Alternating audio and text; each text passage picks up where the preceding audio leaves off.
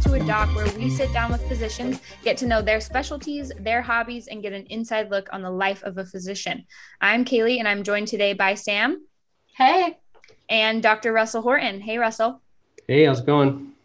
Today, we met with Dr. Ara Feinstein, who is a trauma surgeon and physician executive with Banner Medical Group. He is a boxing commissioner, a dad. He was a cruise line physician, and he has a very interesting LinkedIn, which we talked about today on the episode. I don't know about you guys, but I was just blown away by our conversation. And he's just so funny, and it was such a fun conversation the whole time. What I loved was a lot of the conversation we had was talking about humor in medicine, which is something that a lot of us don't get to see every day. And I think he did a really nice job highlighting what that looks like. Yeah, we don't get to see the funny in medicine enough, I think. And it's possible. It does exist. So that was great. Yeah, exactly. Overall, really interesting guy, great conversation, and can't wait for you guys to hear it. Enjoy. How are you? I'm good. When I scheduled this, I didn't realize I was on call last night. And so I took a nap just now. So I'm I feel way better.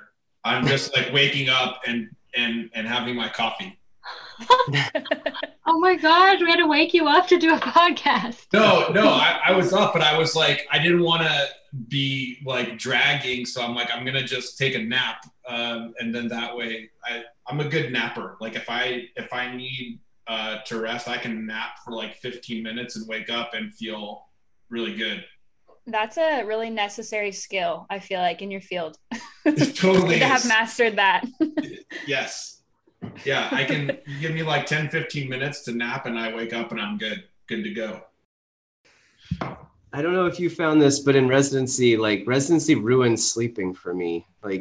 I felt like I was a nice deep sleeper, and then I became this super light, anxiety riddled sleeper that was always waiting for the little stupid phone to go off or your pager to go off, or it just ruined it. It's stupid residency. Yeah, that's exactly.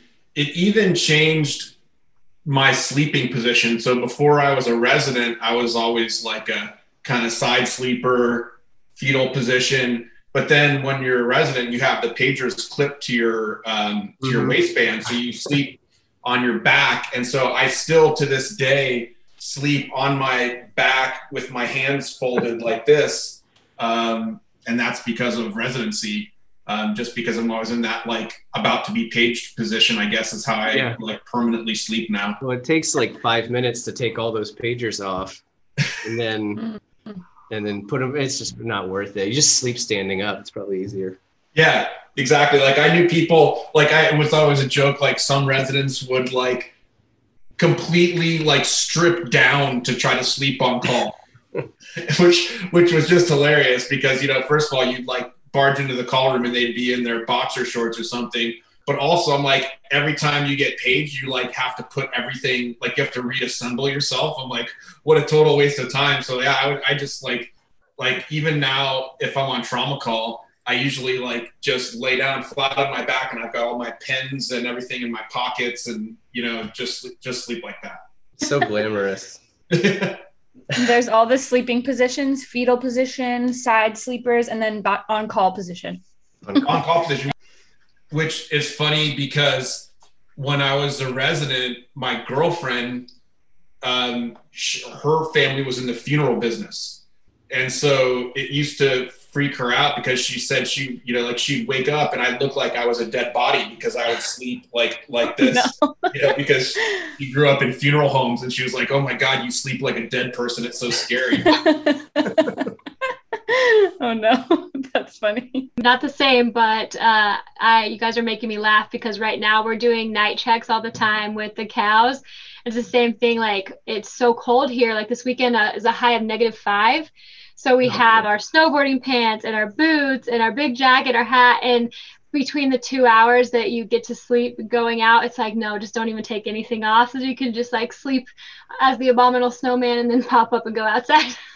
Yeah. Way easier. Just put the cows in your house. That would be easier. Yeah, that's totally might save you some time. We're not yet this year, knock on wood, but yeah, we have had to bring calves into the bathtub before to warm them up because they get too cold. So not uncommon. Who hasn't experienced that? Yeah, whatever. cow in the bathtub at your house. Not here in downtown Phoenix. I've never seen that. Oh, it happens somewhere in downtown Phoenix. You just don't know about it. Yeah, I'm sure. That's awesome. Well, thanks for joining us, Dr. Feinstein. We just want to kick it off, get to know you a little bit. Tell us where you grew up and what your life was like before medicine. So I'm one of the few people you'll meet that's a Phoenix native. So I grew up in Tempe, actually. My dad was a general surgeon in the East Valley in Mesa, and actually worked at one of the Banner hospitals. He worked at, back then it was called Mesa Lutheran, which is now Banner Corporate Mesa. He was a general surgeon there amongst several other hospitals. And so I had, a very normal suburban upbringing in Tempe, Arizona. And then I went to U of A down in Tucson for college. And then I went back east, did all medical school, all my training, all those years on the East Coast. And then the minute I finished my training, I came back here to get a job. I'm curious, did you find the difference in like East Coast, West Coast medicine? Was that noticeable to you? Because I always felt like there's different cultures, kind of to generalize it, maybe it's a little more relaxed out here than it is in the Northeast and Boston, New York, that kind of stuff. Oh, absolutely. And that was my reason to come back. I mean, I was offered a job to stay at Mass General when I finished, and I really loved the people there. But it's exactly that intensity that you're talking about, that it always it always felt like you were sprinting at all times, and that if you slowed down to a jog, everyone would be sort of looking at you like, you weren't pulling your weight. And it was great to learn in that environment, because I feel like it made me a good doctor, but I didn't want that for my whole life. And so it was a pretty easy decision to come back here. I want to back up a little. So did you always know that you wanted to be a doctor? Like what, like from high school, or why did you even go down that road, or when did that happen? Yeah, I was like that kid that just kind of would tell people in high school, I'm going to be a surgeon. Like I didn't just know that I wanted to be a doctor. I knew I wanted to be a trauma surgeon when I was in high school. Wow. Which is kind of crazy, because a kid in high school, just in terms of the number of years, a kid in high school telling you that he wants to be a trauma surgeon is like a preschooler telling you they want to go to Stanford. That's how many years are between high school and being a trauma surgeon. But I was strangely certain of it way back then. Huh. So your dad was a general surgeon. Was it because of that, or had you gone and worked with him a little bit, or what inspired the trauma part of it? So my dad and I were super close. He passed away last year. But I grew up rounding with him. So, I mean, from the youngest age, I can remember like 4 or 5 years old, he would take me to round with him on the weekends when the rules were a little bit more lax and, in the hospital. And so you put those kind of shadowing hours on your med school app. 4 years old, round. Yeah. So yeah, that was the thing. Like with my dad is that every weekend we would do rounds, and then we would go to Waffle House. And that was just like the thing that he and I did together. And so I grew up around medicine, but I grew up kind of seeing the parts about it that I really liked, and then the parts about it that I really didn't like. And one of the things I didn't like watching my dad growing up was that he was always worried about referring doctors. He was always worried about, making sure that this referring doctor was still sending him cases and sort of entertaining people and the politics, and that whole process I realized was not the enjoyable part of it for him. And then we had a family friend when I was in high school that had a terrible car crash. She was actually a Miss Arizona. It was in the news, and the trauma surgeon that saved her life was also a family friend of ours, a guy named Denny Weiland. And so through that experience and understanding what a trauma surgeon did and what he was able to do for her, and just because he was a family friend, and then I realized that if you're a trauma surgeon, you don't have to ask anybody to let you operate. You don't have to like hold a clinic and beg people to let you do their operation. When you're a trauma surgeon, you just show up to work, and your patients just like come to the door and you get to help them. So that's kind of how I arrived at trauma surgery as sort of an offshoot from general surgery. Wow. So Cool. What do you think the perception is of trauma surgery then? Like, because we were talking about this a little bit before, is if you look at medical TV shows, everyone's a trauma surgeon, basically. Everyone's always like running and doing chest compressions on top of a gurney and like, I don't know, rappelling down the side of the hospital to save somebody. But I imagine that's not entirely what your life is like, maybe 90% what your life is like. So, I mean, do you find that people know what you do, or do they just assume you're always kind of sprinting through the hospital yelling stat? Yeah, I always joke. It's exactly like that, except not quite that exciting, and we're not quite that good looking. But otherwise, it's exactly like that. But no, I think well, first of all, whenever I tell people I'm a trauma surgeon, the first thing they say is, "Oh, so you're an ER doctor?" I'm like, no, it's different than that.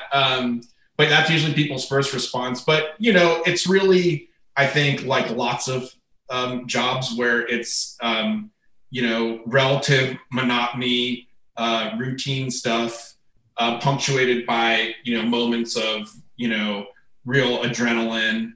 And but it's nice. It's always, it's never the same day. You know, I have friends that are surgeons that love the fact that they're thyroid surgeons, and they you know that on Monday is clinic and Tuesday is 4 thyroids and Wednesday is 3 parathyroids and Thursday is clinic and Friday is 4 thyroids, right? So it's the opposite of that. I never know what I'm going to see when I come into work, and that's the way I like it. But I always tell the residents, you know, the advice I give residents is, when you look at a career, don't base your choice on the most exciting thing that happens in that specialty.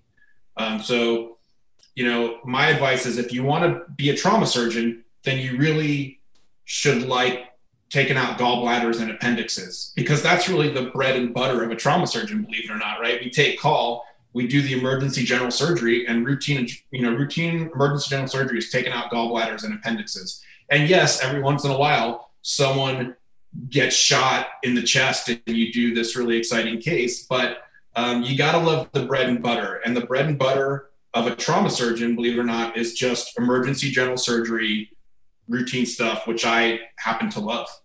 That's awesome. I will say, though, I've seen on your LinkedIn that you occasionally take breaks on the helipad. And when I first saw that, I was like, dang, that is some Grey's Anatomy stuff right there. It's funny because, you know, I posted that, and then I had this like instant like pang of worry, like, am I breaking a rule? I'm probably breaking a rule. Maybe I shouldn't have done that, but they haven't fired me yet. But I don't go out onto the part where the helicopter lands, just so everyone knows. I just go out to the outside part where they wheel the gurney in. But yeah, they haven't said anything yet. But that is a good spot.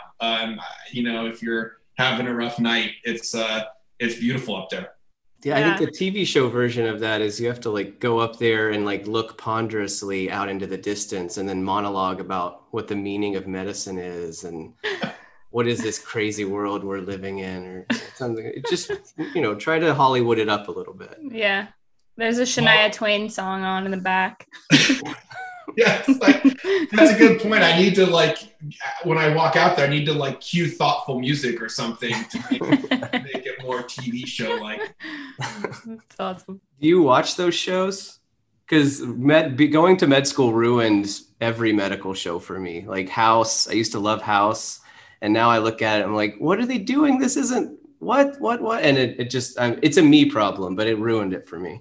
No, I'm with you. I don't watch any of it. I can't I can't deal with it, and my wife hates it if we're watching a show that's not medical, but there's like a medical scene, and I immediately start rolling my eyes and shaking my head and saying that's ridiculous, and she's just like, it's a TV show.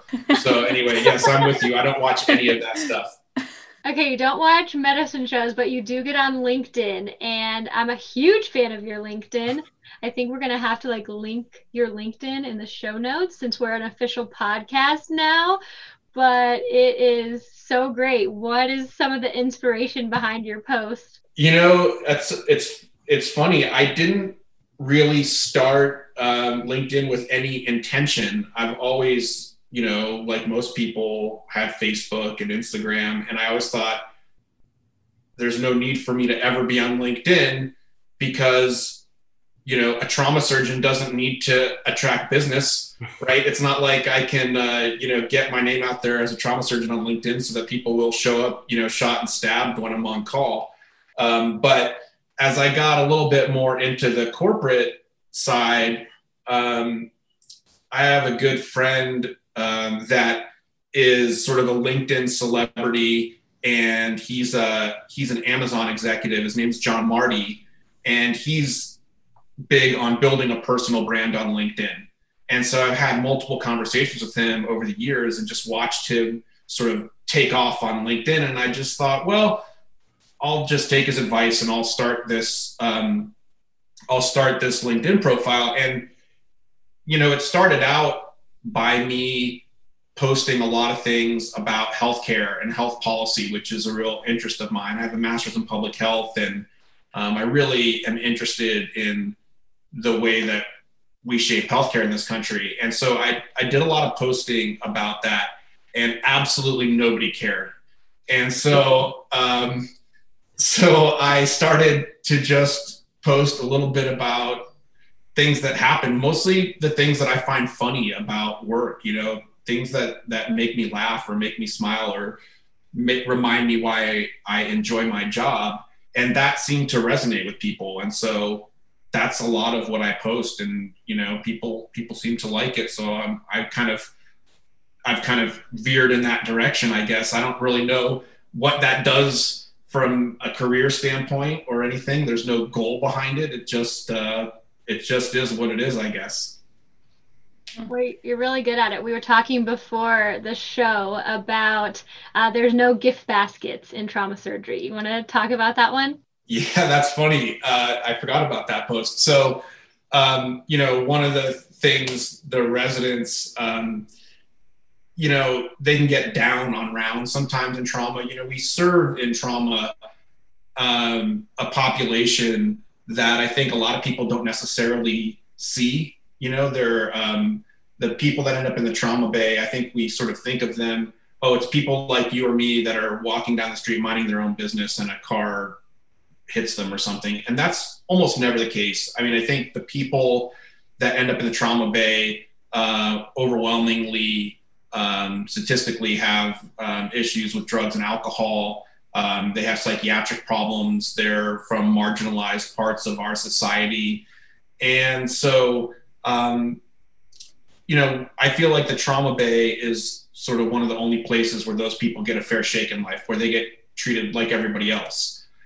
But the flip side of that is, because of their situation, they're not often the most grateful patients. They're not, they tend to sometimes, because of their substance abuse problems or psychiatric problems, they can be a little bit rough on the team, on the nurses, on the residents. And so sometimes the residents will get down about that, right? That they're, you know, spending all this time and energy taking care of these people, and, you know, the patient might swear at them or insult them or just be generally difficult. And so what I always tell the residents when they are upset about that is that there's no gift baskets in trauma surgery, right? It's not, that's not what it's about. But the idea that you get to serve these people not only people that never get a fair shake, but also probably on the worst day in their life. I mean, if you're in the trauma bay, it's probably one of your lowest moments. So I think, and we joke, and I say, look, you're going to go on the breast surgery rotation and you're going to get gift baskets all day long. So don't worry about it. You'll make your gift basket quota on all the other rotations. But yeah, it's kind of funny. One of the breast surgeons has his clinic right next to our trauma clinic, and he will routinely bring in like cookies and gift baskets and stuff that his patients bring him when they come for their follow-ups. He leaves them in the trauma clinic resident room because he can't even eat them all. Oh my gosh. Surplus gift baskets. That's nice. So you get those at least. Yeah, at least he shares. I think what I loved about that post, though, was that you had something that a patient had written. It was like a little scrap piece of paper, and it just said, "Thanks, doc," on it. Like, that's kind of your trauma gift basket. I thought that was super cool. Yeah, that patient was like this crazy, covered in gang tattoos, and he was still intubated. He had been shot, and we had done a big operation on him, and he was still on the ventilator, and but awake, which is not totally common. And he asked the nurse for a pen, and when I was rounding, and he wrote that on a piece of paper, which was pretty cool. I mean, that's it's not often that people that are on the ventilator communicate at all, let alone to say thank you. So yeah, that was a big moment. Yeah, I think that's the coolest story. I think, would you rather have that or a bag of cookies? I think I'd pick the former any day. I do like cookies though. I wouldn't mind getting some cookies every now and again. Yeah, but then you go to your clinic and you get the leftovers, so you really win them all. That's super cool. I love what we were talking about earlier too, about like attracting business, and that you don't necessarily have to do that in your field. But I'm curious how trauma has changed since COVID-19. I mean, from my perspective, I think about people aren't on the roads, people aren't, out doing the things that they would normally do. How has it changed since COVID? I did read one of your posts that says there will always be violence and Christmas lights. So maybe you don't have to, there will always be those things, even if there is COVID-19. I'm sure you've still seen that, but how have things changed? They've changed in a few ways. I think the biggest way is that one of the things about trauma surgeons that a lot of people don't know, in fact, that a lot of doctors don't even know, is that we're board certified in critical care. So to be a trauma surgeon, you're an intensivist. And so we, when the census got really crazy with COVID, we started our own COVID ICU, which we've stood up in addition to our trauma ICU and staffed 24/7. And so that's what I did last night, is to run that COVID ICU. So it's created this extra avenue of work in the COVID ICU, which has been an experience unto itself, I have to say. But the nature of trauma and emergency surgery really hasn't changed that much. I mean, people, there was a period there when people were really locked down, when people were really sheltering, that we saw maybe a little less car crashes, things like that. But for the most part, our trauma volumes and emergency surgery volumes have stayed pretty much the same through the whole pandemic. We've been really busy. And that's just, again, the nature of what we do. You don't decide when you get appendicitis. And at some point, I think, a lot of trauma centers around the country were reporting, little upticks in violence based on the quarantine and, people sheltering. And we certainly saw our share of that. Yeah. Huh. Yeah, that's interesting. I guess just from an outside perspective, I pictured your job as more of car crashes, gunshots, that sort of thing. But I think it's cool that now we get to know it's a lot of appendicitis, that stuff too, which you don't really, that's always going to happen. Yeah. Not as exciting, but like I said, it's the bread and butter. Yeah. And you like the bread and butter, which is cool. I was 100% guilty of being one of those people that assumed you were an ED doc if you were a trauma surgeon. So I learned something today.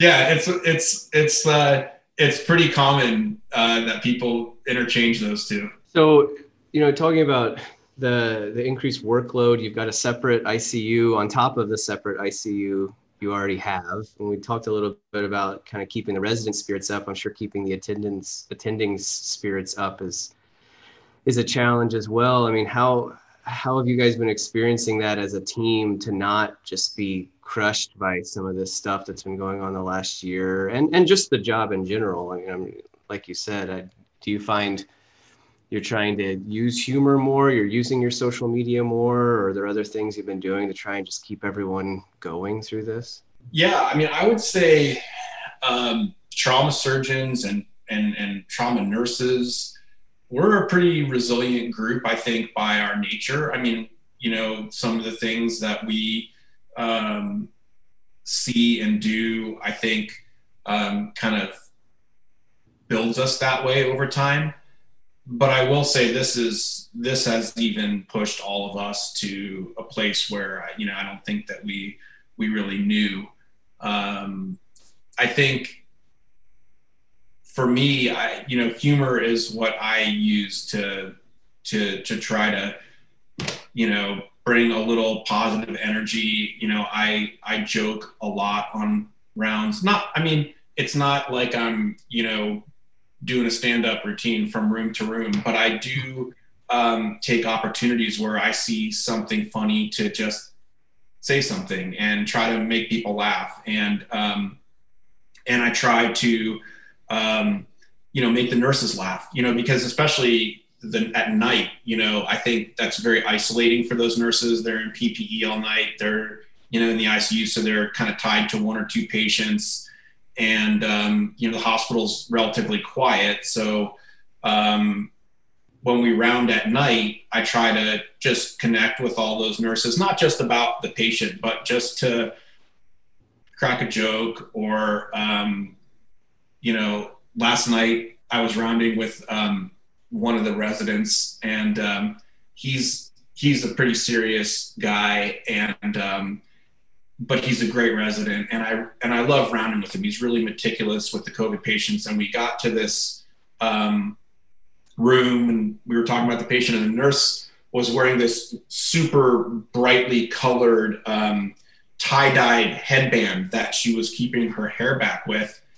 And so we got done talking about the patient, and I looked at the resident and I said, well, do you want me to ask her? And he said, what do you mean? Ask her what? And I said, do you want me to ask her what you wanted me to ask her? And he's like, what do you mean? And she's like, what do you mean? And I was like, he was asking if, you think you would loan him that headband to wear for the rest of rounds? And everybody just started laughing, and he was embarrassed. And it's just stuff like little things like that just take a second to make a joke, just to kind of keep people's spirits up. I don't know. That's kind of what I do. Yeah, it feels like I'm an outpatient pediatrician, so I don't have that kind of like rounding experience, but it does feel like because of the precautions we've taken, because of how we're literally staying away from each other, you just don't feel quite as human. I imagine that laughing even for a second makes you feel human again, which is easy to forget about. Do you find that the families of patients, when they're allowed to visit, or patients themselves, do you think they appreciate humor? Because I think that's something we struggle with as doctors, nurses, PAs, nurse practitioners is, how I want to crack a joke, but I don't want to offend anyone. I want to say this because I think it'd make them laugh, but what if it doesn't? How do you find that you're able to do some of that with your patients as well? I do. It's I agree with you. It's hard to find, the appropriate time. I think this whole pandemic has been so strange with families, to round an entire service and not see a single family member it just feels very strange. And it takes those conversations out of rounds and puts them in a different context, because usually you end up just calling the families after all the rounds are done, but you don't have that same interaction. And if you do see a family, nowadays it's usually end of life. So it's almost ominous when you round and you see the family in the room, which is just very different than what we're used to. So I think not with those, not in those situations, but I think in general, with people that are recovering, general surgery patients, things like that, I do, you can kind of judge by the conversation and how it's going, whether it'd be okay to make a joke, I guess. Like if a patient is already in a good mood and they're smiling and you've, rounded on them for a couple of days and you have a good rapport with them. Yeah, I will make little jokes. And I think people appreciate that. One of my favorite jokes is it's kind of a dumb joke, but it always kind of brings a smile to people's faces when, I operate on somebody and then we're rounding the next day and, or they're, they can't have anything to eat for surgery, before surgery or after surgery, and the patients will complain and they'll say, oh, I'm so hungry. And, when are you going to let me eat? And I'm so tired of this. And, when you listen, you say, listen, I'm really sorry, but that's why they call you the patient. You got to be patient, right? And then they just roll their eyes and groan and, but that joke always kind of works a little bit to break the ice of something that's kind of a negative conversation. Yeah, kind of a dad joke to throw in there. Yeah, I'm a dad, so I got dad jokes all day. Dr. Feinstein, when we were asking you to come on the podcast and you said yes, which thanks for doing that, you said that you'd be excited to talk about finding joy in medicine by empowering physicians to have adventures in their careers, which Russell said would make for a great greeting card or something. So second career you could explore. But I want to open the door of what you meant by that. I think it's a really powerful thing to say, especially the former part of, finding joy in medicine. Yeah, I think there's sort of two aspects to that. I think one is, finding the joy in what you're doing day to day, the things that we're talking about, just, being present and, taking a second to recognize those moments that are great moments. When a resident tells me, I do it this way because you taught me that a year ago, that to stop for a second and enjoy that gratitude and be in some of that joy is important, right? Because we tend to just like hustle or people thank us and we just say, you're welcome. And we just keep going. And so I think part of that is just to be conscious of it. And when I write these things down, and I write probably, a teeny tiny fraction of what I write down do I post.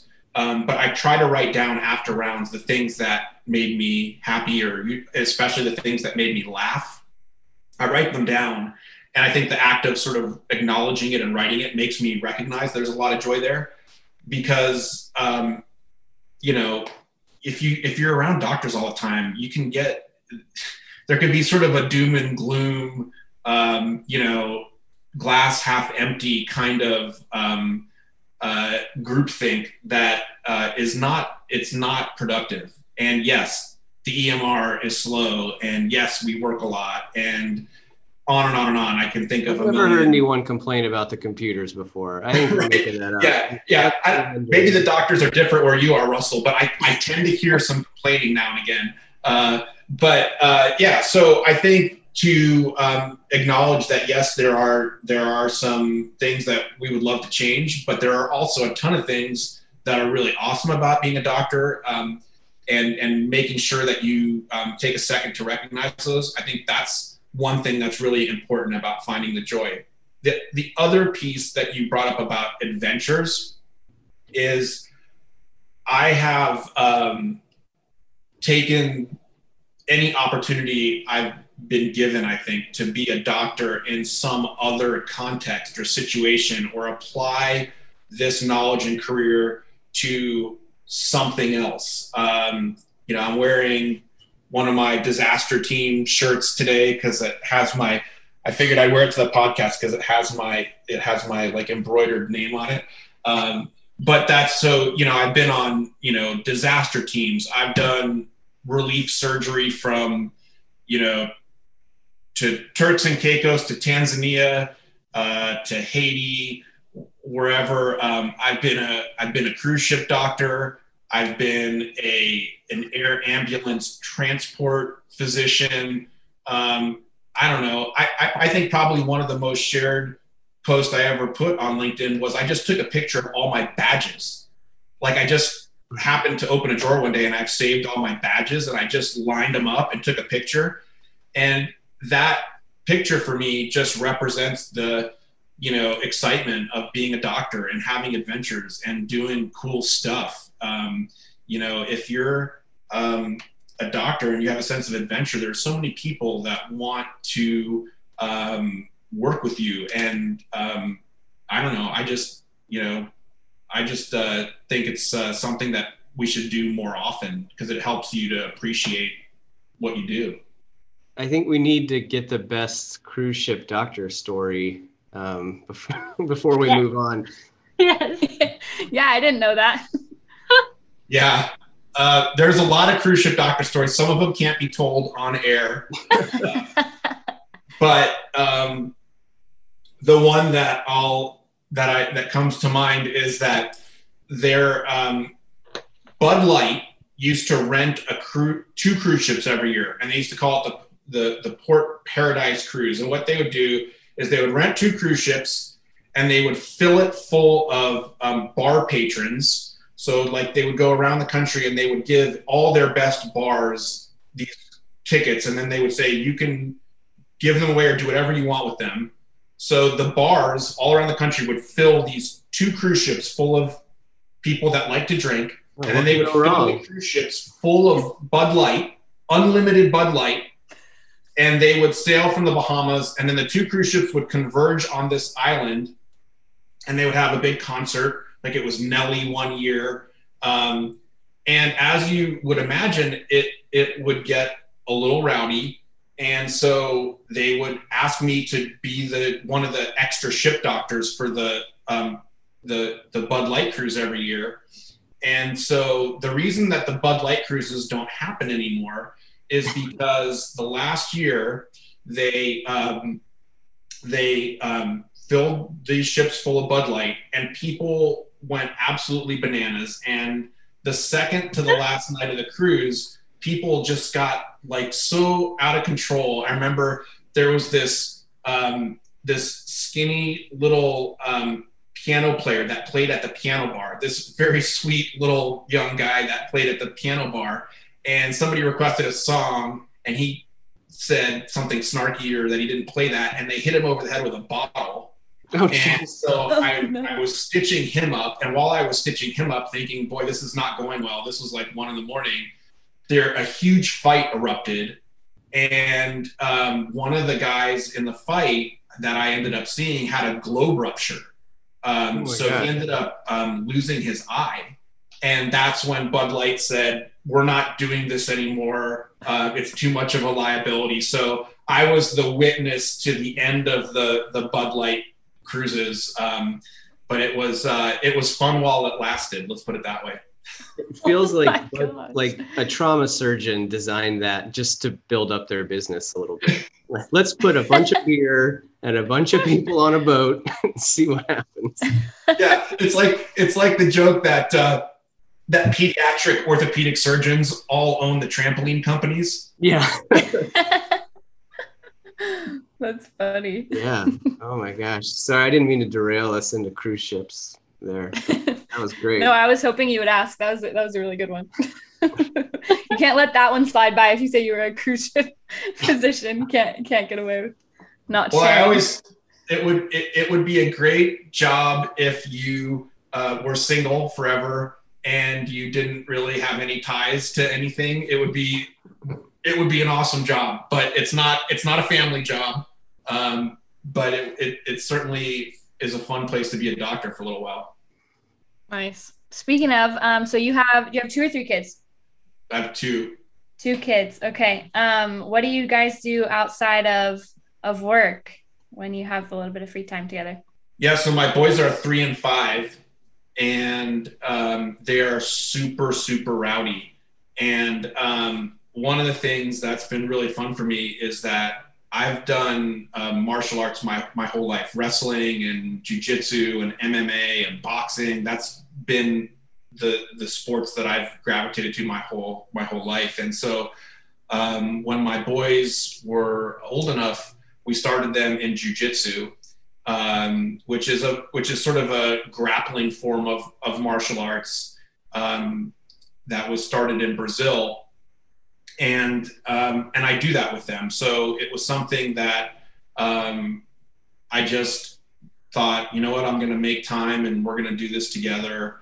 And so yeah, that's what I do with the boys from an activity standpoint. And and then we do all the other stuff, hiking and try anything to make them tired. Basically, is what we do. We do anything to try to tire them out. That's so cool. My husband's a big UFC fan, so I'm up to date on all things UFC. Oh yeah, I've been involved with the UFC for a long time. I've been a ringside physician in the state of Arizona since 2009, and so I've been the ringside physician for a number of UFC events, and I'm a huge fan, so it's pretty cool to be there. But over the years, I've gotten to know a lot of the fighters and really get to see behind the scenes in that world. It's really fascinating. That is so cool. Do you do a lot of work as the ringside physician? You do, actually. It's actually a lot of work, and it's you wouldn't do it unless you really loved it.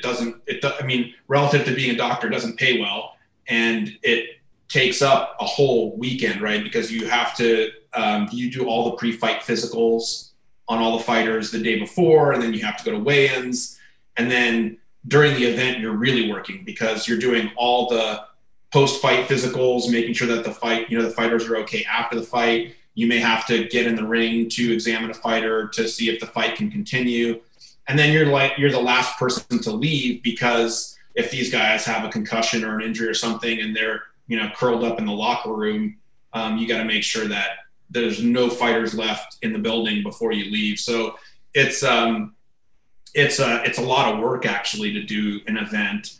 And I just, as of a month ago, I'm no longer a ringside physician.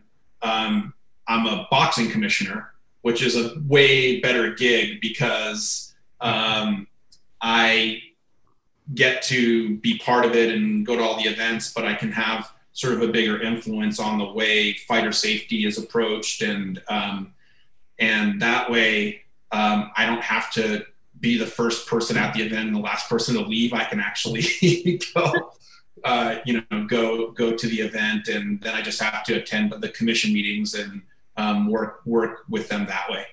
That is so cool. So that flying knee last weekend, were you just like, oh my God? Yeah, I struggle with that. Actually, the problem with these fighting sports is that unlike other sports where concussion is a concern, concussion is actually the objective of the sport. And so, you start to, you wrestle with this idea, how do you do this sport safely?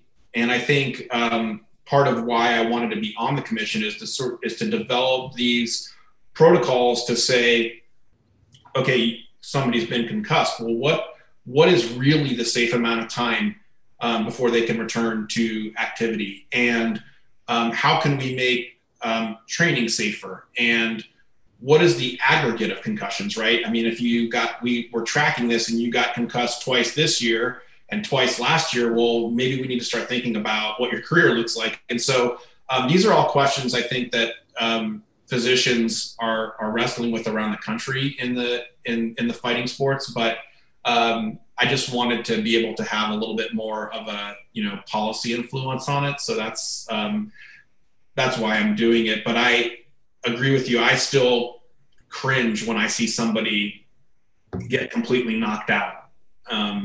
That's just, there's something visceral about seeing somebody not move. And that's, even for me, I mean, I'm a trauma surgeon. I see people in all sorts of terrible situations and contortions and whatever, but there's still something visceral about seeing somebody being knocked completely unconscious that it's hard to watch. That's a big culture change too. I mean, because it seems that the crowd goes wild when somebody just knocks somebody else out. Like that's kind of what's putting people in seats and selling tickets. And, you know, that's a big undertaking to say we need to do this better because these are real people that are out there and they're really getting affected by this. Absolutely. And I think it's, you know, what we know about the NFL and CTE and all these other sports, there certainly is a cumulative aspect to it. And so trying to understand these careers and, you know, what they might be risking over time so that they can make informed decisions, I think is important. There's a lot of new imaging and even blood tests on the horizon that I think will help us to understand the effects of these concussions, and so that we can, you know, treat the risk more appropriately. But the last thing, to your point, that you want is, you know, people jumping out of their seats cheering someone into dementia, right? You want the people to be able to enjoy the sport. You want the fighters to be able to make a living and perform at this extraordinary level. I mean, these guys, it's hard to explain the level of athletes that these guys are, you know, when you get to that level. But you want them to have their athletic career and then have a life afterwards. And I think that's the goal. So I was wondering, just to change directions here, you know, part of your role here at Banner is you've moved into kind of the corporate side of medicine a little bit, and you're a physician executive. And what was that transition like? Because I think a lot of us as doctors or APPs or, you know, look at that as, do I want to be a leader? What's my role as a leader? And you've kind of made the bigger jump into a higher level management. What was that like for you? How did you decide to do that? And you have to leave a little bit of your clinical life behind to make room for that, I would imagine.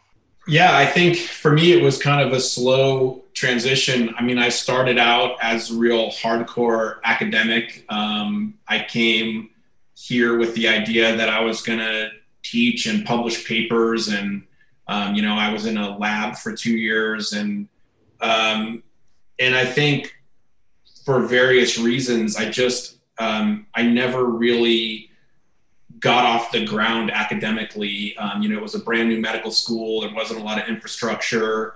And so at the same time, the medical group was growing and they had a need for somebody to lead in surgery.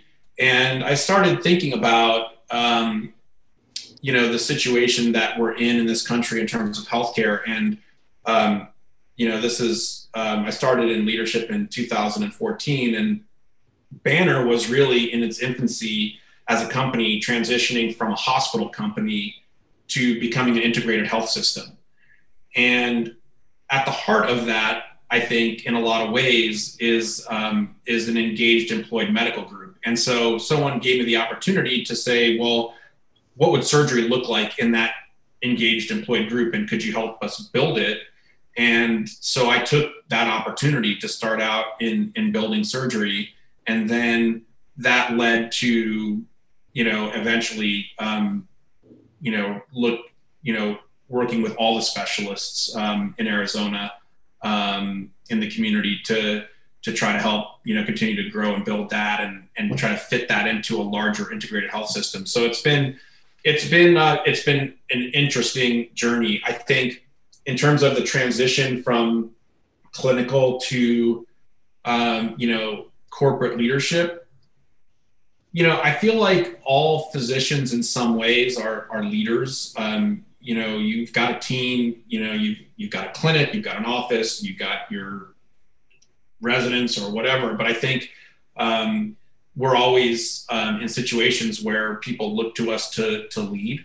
So I think that part wasn't really that difficult. I think learning business was difficult, you know, understanding contracts and, you know, P&L statements and margins and all of those things were somewhat difficult, but again, it's exciting to learn something new. So I've enjoyed it a lot. It's been like a free education, or they paid me to get an education in business. It's the best kind of education. You use the word engaged. What are some of those things that you use for your teams to help get them engaged? Yeah, that's a great question. I think, one of the things that people said to me when I started in medical group leadership is, well, a lot of physicians say, well, why would you want to do that? Like, you could be in the operating room. Like, why would you want to do that? I'm trying to support physicians is like herding cats. You hear that all the time. And you, of all people, should know you actually don't herd cats, right? No. You herd cows. You don't herd cats. So right away they're wrong. And so I'm not trying to herd anybody, but it's like, you don't try to herd cats. You love them, right? You just, give them what they need, and you're kind to them, and they'll be a great part of your life. So I think that's really, my approach to physicians. When I took the job, I told the folks at corporate, look, if you just want somebody that's going to take what corporate wants and just shove it down on the doctors, then I'm not your guy. Like, I won't do that. But what I will do is act as an intermediary, and I will try to help you to get the physicians to do what you need to succeed, and I will help the physicians get you to do what they need to succeed. So that's and I'm an unapologetic physician advocate, and I think the way that I engage people is I tell people, look, I'm always going to be transparent with you. I don't hide information. I don't beat around the bush. I'm very upfront and transparent with docs. And I tell them, look, I'll go to bat for you. I'm not always going to win, but I will go to bat for you. So if a doc tells me I need this, or I want this in my practice, or I need this change, I will absolutely go to whoever needs to be asked and advocate and do my best. And sometimes I win, sometimes I don't. But I think the fact that I'm willing to go to bat for them, and the fact that I'm trustworthy, that's how I keep people engaged. It's not that hard. I mean, that's the way I look at it. I mean, it's just, be a good person. Don't overthink it. Yeah. Exactly. Yeah, I think that's a hard culture to change is, just like we talked about earlier, if it's, if you go to a team of doctors and say, hey, we're going to get a new EMR and you're going to love it, they're going to grumble and look at you a little sideways, like, yeah, okay, whatever.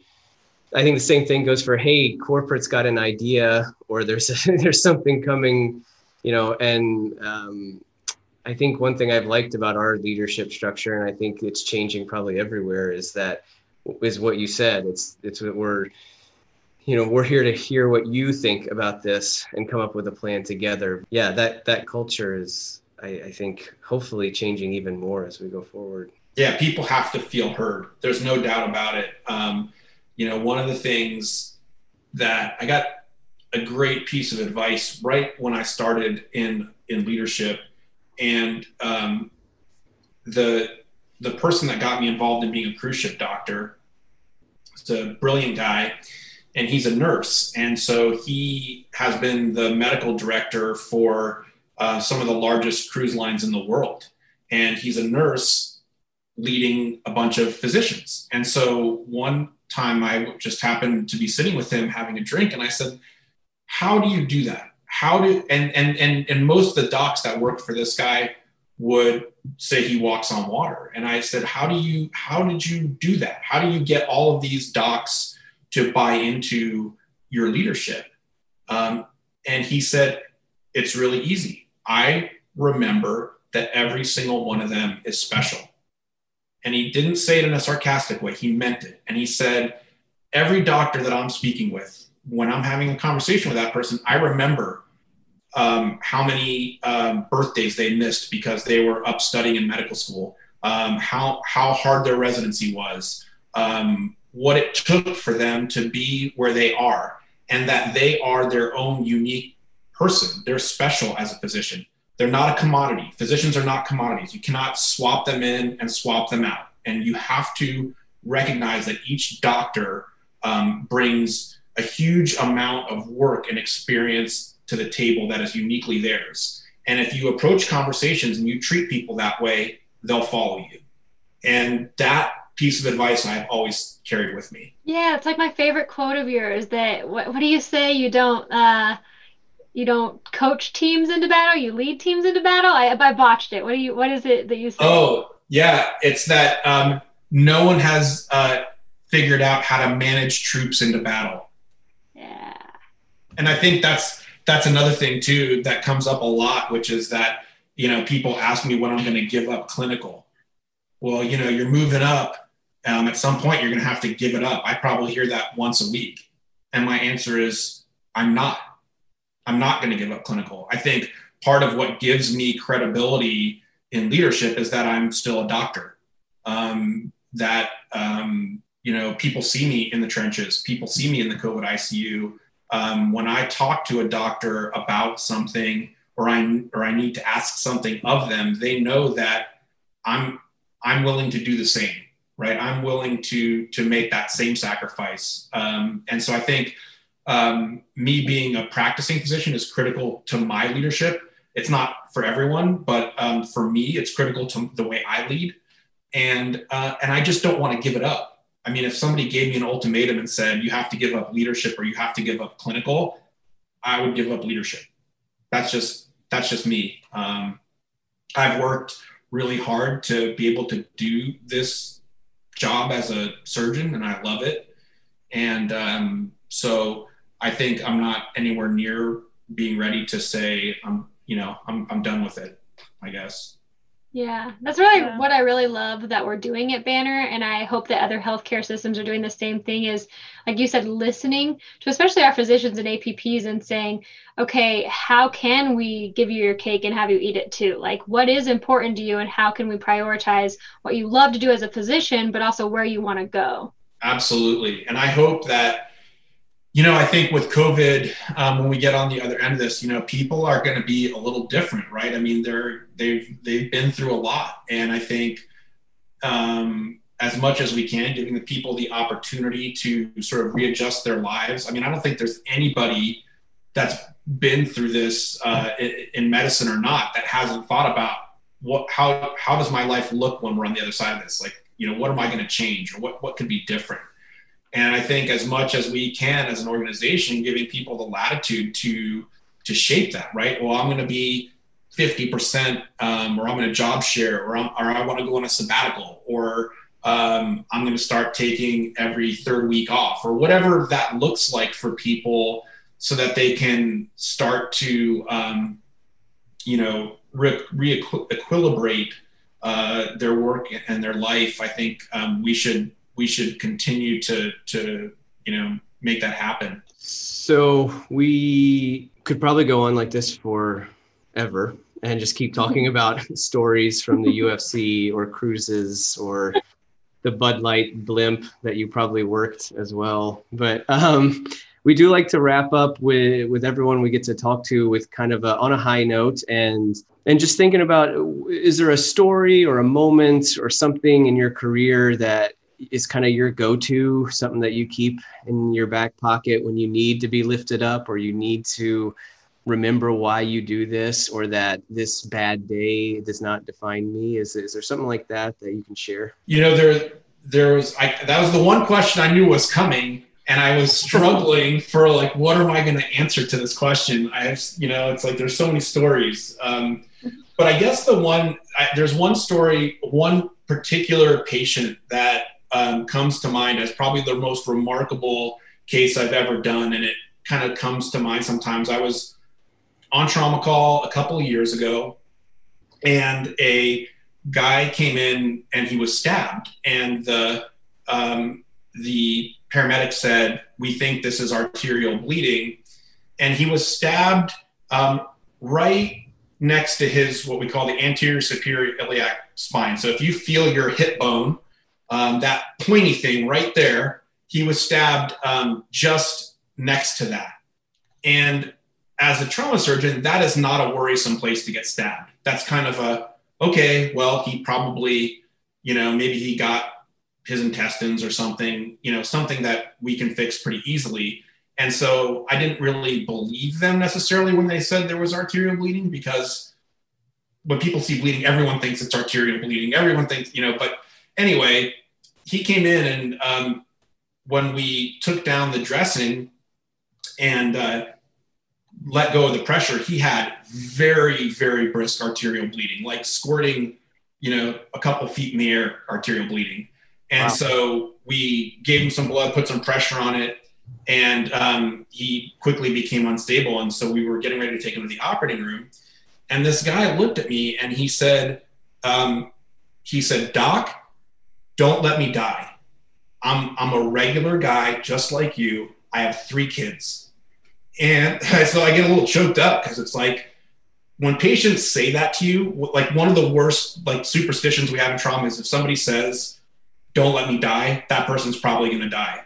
The things that we hate to hear the most in the trauma bay, there's 3 things. Don't let me die, I'm cold, and I'm thirsty. When you hear unstable trauma patients say those 3 things, you're like, oh man, this person's going to die. But just something about the way he said it, like, I'm a regular guy. I'm just like you. So anyway, we rush this guy to the operating room, start the surgery. And one of the ways we stop bleeding really quickly, kind of a go-to as a trauma surgeon, is that you just put a clamp on the aorta, because the aorta is, brings the blood from the heart to everything else. And if you can clamp that, you can buy time. And what happened is we opened him and I clamped his aorta, and the bleeding got worse, which was super confusing, right? And because theoretically, his stab wound was below where I had clamped. So theoretically, the blood supply should be incredibly diminished to that whatever was bleeding. And it wasn't. It actually seemed to get worse. So I'm really baffled by this, but I'm thinking the only big artery anywhere near where he's stabbed is called the iliac artery. The aorta comes down as a big tube. It's probably the size of a silver dollar. And then it splits into the 2 iliac arteries, which are about the size of a quarter. And you can bleed to death pretty quickly from the left or the right iliac artery. And in this case, it was on the left. So I immediately tried to get control of the left iliac artery, and I couldn't find it. And so the resident is holding pressure. She's pushing down as hard as she can on the stab wound, and I cannot find the left iliac artery. And I can find the right iliac artery, but that's not helping me.